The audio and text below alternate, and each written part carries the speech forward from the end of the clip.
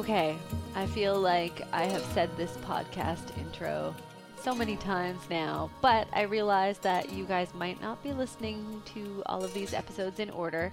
So, with that in mind, hello and welcome to the Way Up North podcast. My name is Erin Bishop, and I am the event planner for Way Up North and also the host for this season's podcast series.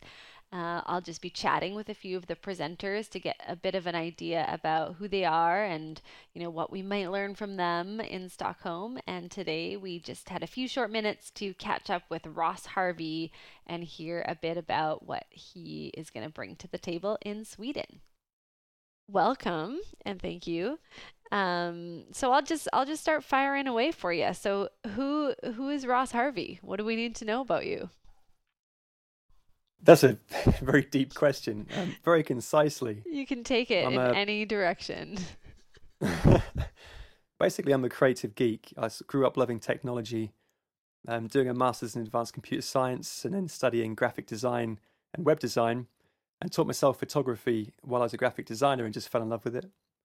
Started off as doing fashion and then ended up moving to weddings. I didn't mean to, but it just kind of happened. But all through my life, I've been interested in self-improvement, psychology, physics, science, and all sorts of things. So I've been looking at the mechanics behind the mind and the science and the psychology behind creativity and performance. And so that's a big part of my workshops and what I teach and how I work.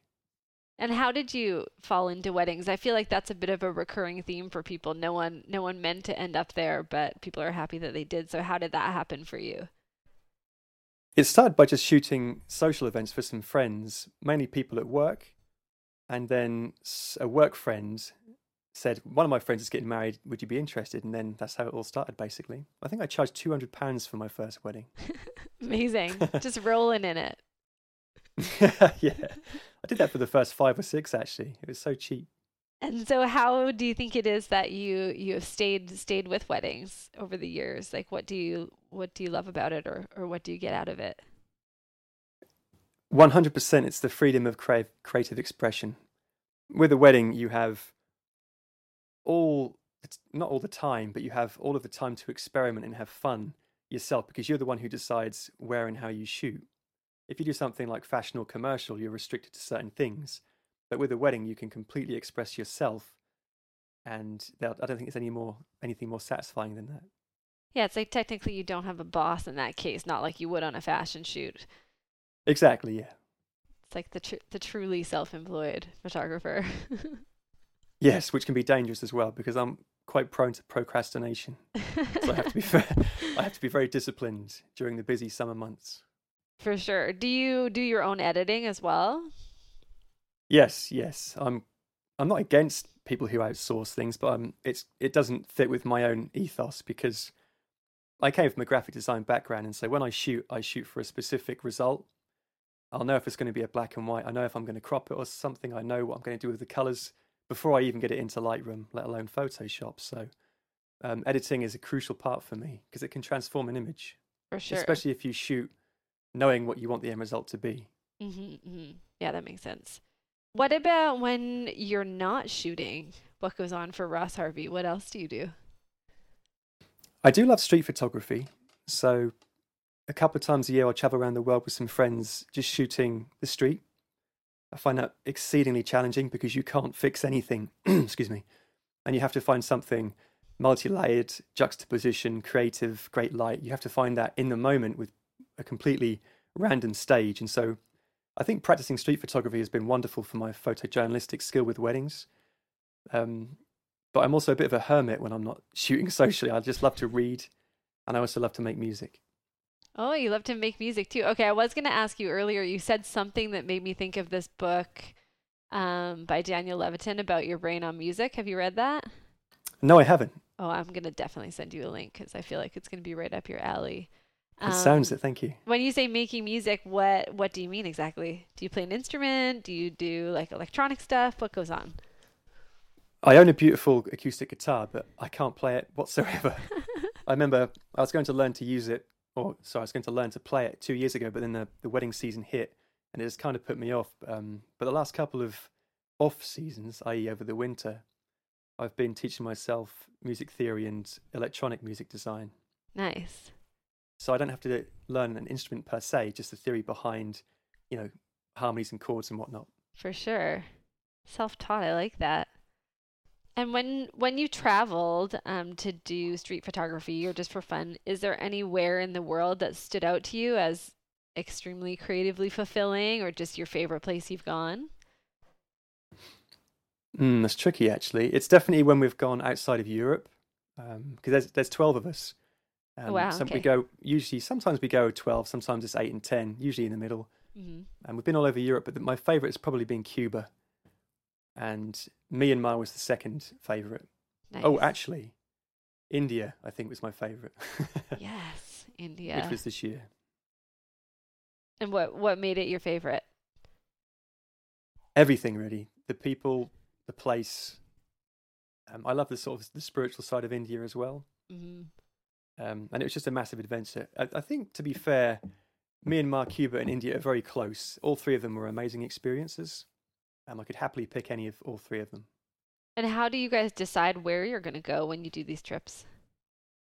Intuition, really. Someone will say something and then we'll either latch onto it or we won't. We don't really sit down and decide in a structured manner. We just, opportunities often present themselves and we'll just go with it or not. Awesome. And you do that like once a year-ish? Once a year if we're travelling out of the EU, because there's 4 of us who do that. And then once a year in the group called the 8th Street, which is when there's 12 of us. And we do that in Europe. Awesome. And these are all photographers, I'm assuming? All wedding photographers, all yeah. Wedding photographers. How did you come to be like a little crew? Got a friend called Christian Levin, and he loved sort of street stuff. And then he got in touch with me and said, I've noticed you do a bit of that. Do you want to start something? And then we added some more people, and it kind of grew and grew and grew, and sort of made a name for itself in the wedding industry. And a lot of other wedding photographers are doing the same thing now. They're going out and traveling and shooting the street because they see how much fun it can be. Yeah, that makes sense. And it does seem like a really good training ground for capturing candidates at a wedding, because you have literally no control, like you said, and sometimes those moments come and go so fast at a wedding. It teaches you patience, yeah, and to take an opportunity. It's fantastic fun. I mean, I'd recommend it to anyone. Yeah, cool. Yeah, and I'm from Vancouver, and I know there's a little crew of photographers here who go rock climbing together. And I was like, when I first heard that, I was like, "What? You guys have like a little club?" They're like, "Yes, we do. It's so much fun." So who knew? That must be all amazing. You guys are all buds, and you doing fun stuff. Like, yeah, it's a great social event, and that's always a fantastic thing to do anyway. Social stuff, especially if you can make some work out of it. Yeah, for sure. And for you personally, do you have like a family? Are you just like a solo recluse? What goes on in your own life? I have a partner, Holly, of 18 years. Wow. We're not actually married, funnily enough. And I get a lot of stick from that from bridesmaids at weddings most of the time, as you can imagine. We're essentially married, though, house and whatnot and mortgage. Mm-hmm. And 2 cats. And that's enough for us at the moment. We love children, but we're not drawn to them personally yet. Yeah, fair. There's more and more of us in this world these days that are not sure if we want them or not. I also have 2 cats, so I'm right with you. Yeah, cats are the best. And with Holly, does she work with you or does she do something totally different? She does photography, but she works differently. She does pets and commercial stuff locally. It wouldn't be a good idea if we worked together. You don't think so? We're both too sort of strong-willed of what we'd want to achieve, and I'm anally retentive with how I shoot weddings, so I hardly ever use second shooters, to be fair. 99% of my stuff is solo. Okay, interesting. Do you ever feel like extra pressure when you're by yourself, or is it more like extra freedom? That's a good question. Probably a bit more freedom when I'm shooting with someone if the time is sensitive. And often destination weddings, if anyone shoots them, they'll know that they're nearly always late. And it can be handy to have a second who's already at the venue before you, so they can get some details before you arrive with the bride. Right.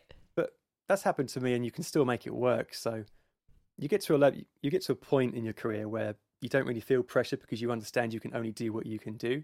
Mm-hmm. And so pressure's not really a factor for me nowadays, even with the really high-end weddings. Stress-free. To an extent, yeah. I mean, like I said, the big part of it is understanding what stress and fear is, and knowing the mechanism that can flip that. and turn that energy into a positive one rather than a negative one. Mm. So I practice that day in and day out. That makes sense. That's nice. So what can we expect from you in your talk in Stockholm? Not to give it all away, but just give us an idea. Summary will be quite difficult, but I'll do my best for you. There won't be anything about photography skills, settings, or compositional type things. It's completely about the mind, but not just your mind, but the mind of the people who view your work.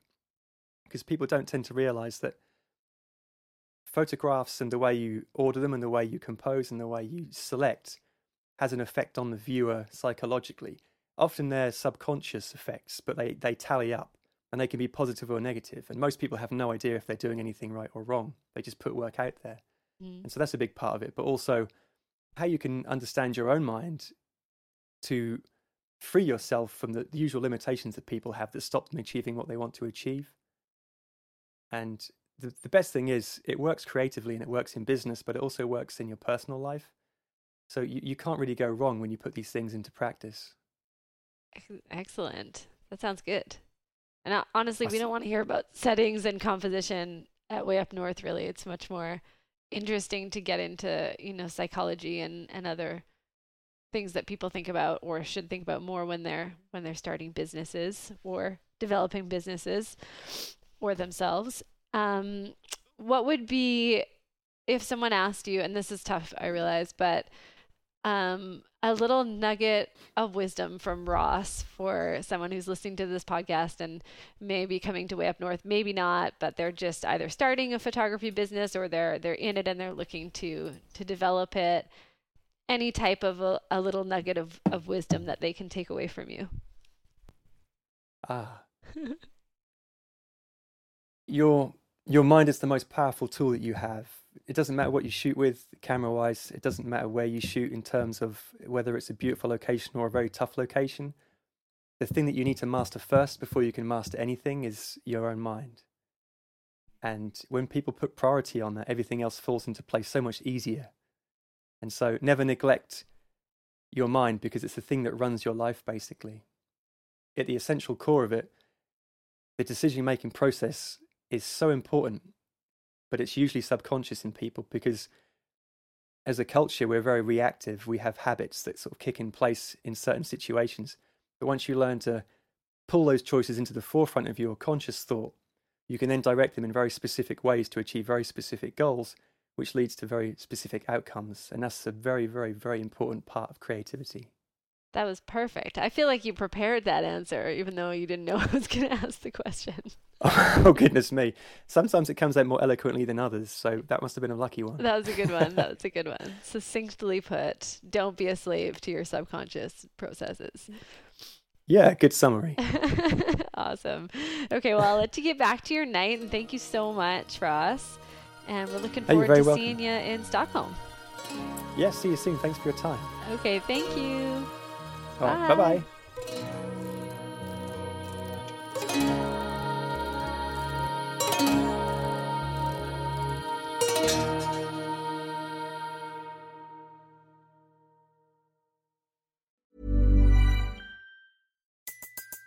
Everybody in your crew identifies as either Big Mac Burger, McNuggets, or McCrispy Sandwich. But you're the Filet-O-Fish Sandwich all day. That crispy fish, that savory tartar sauce, that melty cheese, that pillowy bun. Yeah, you get it.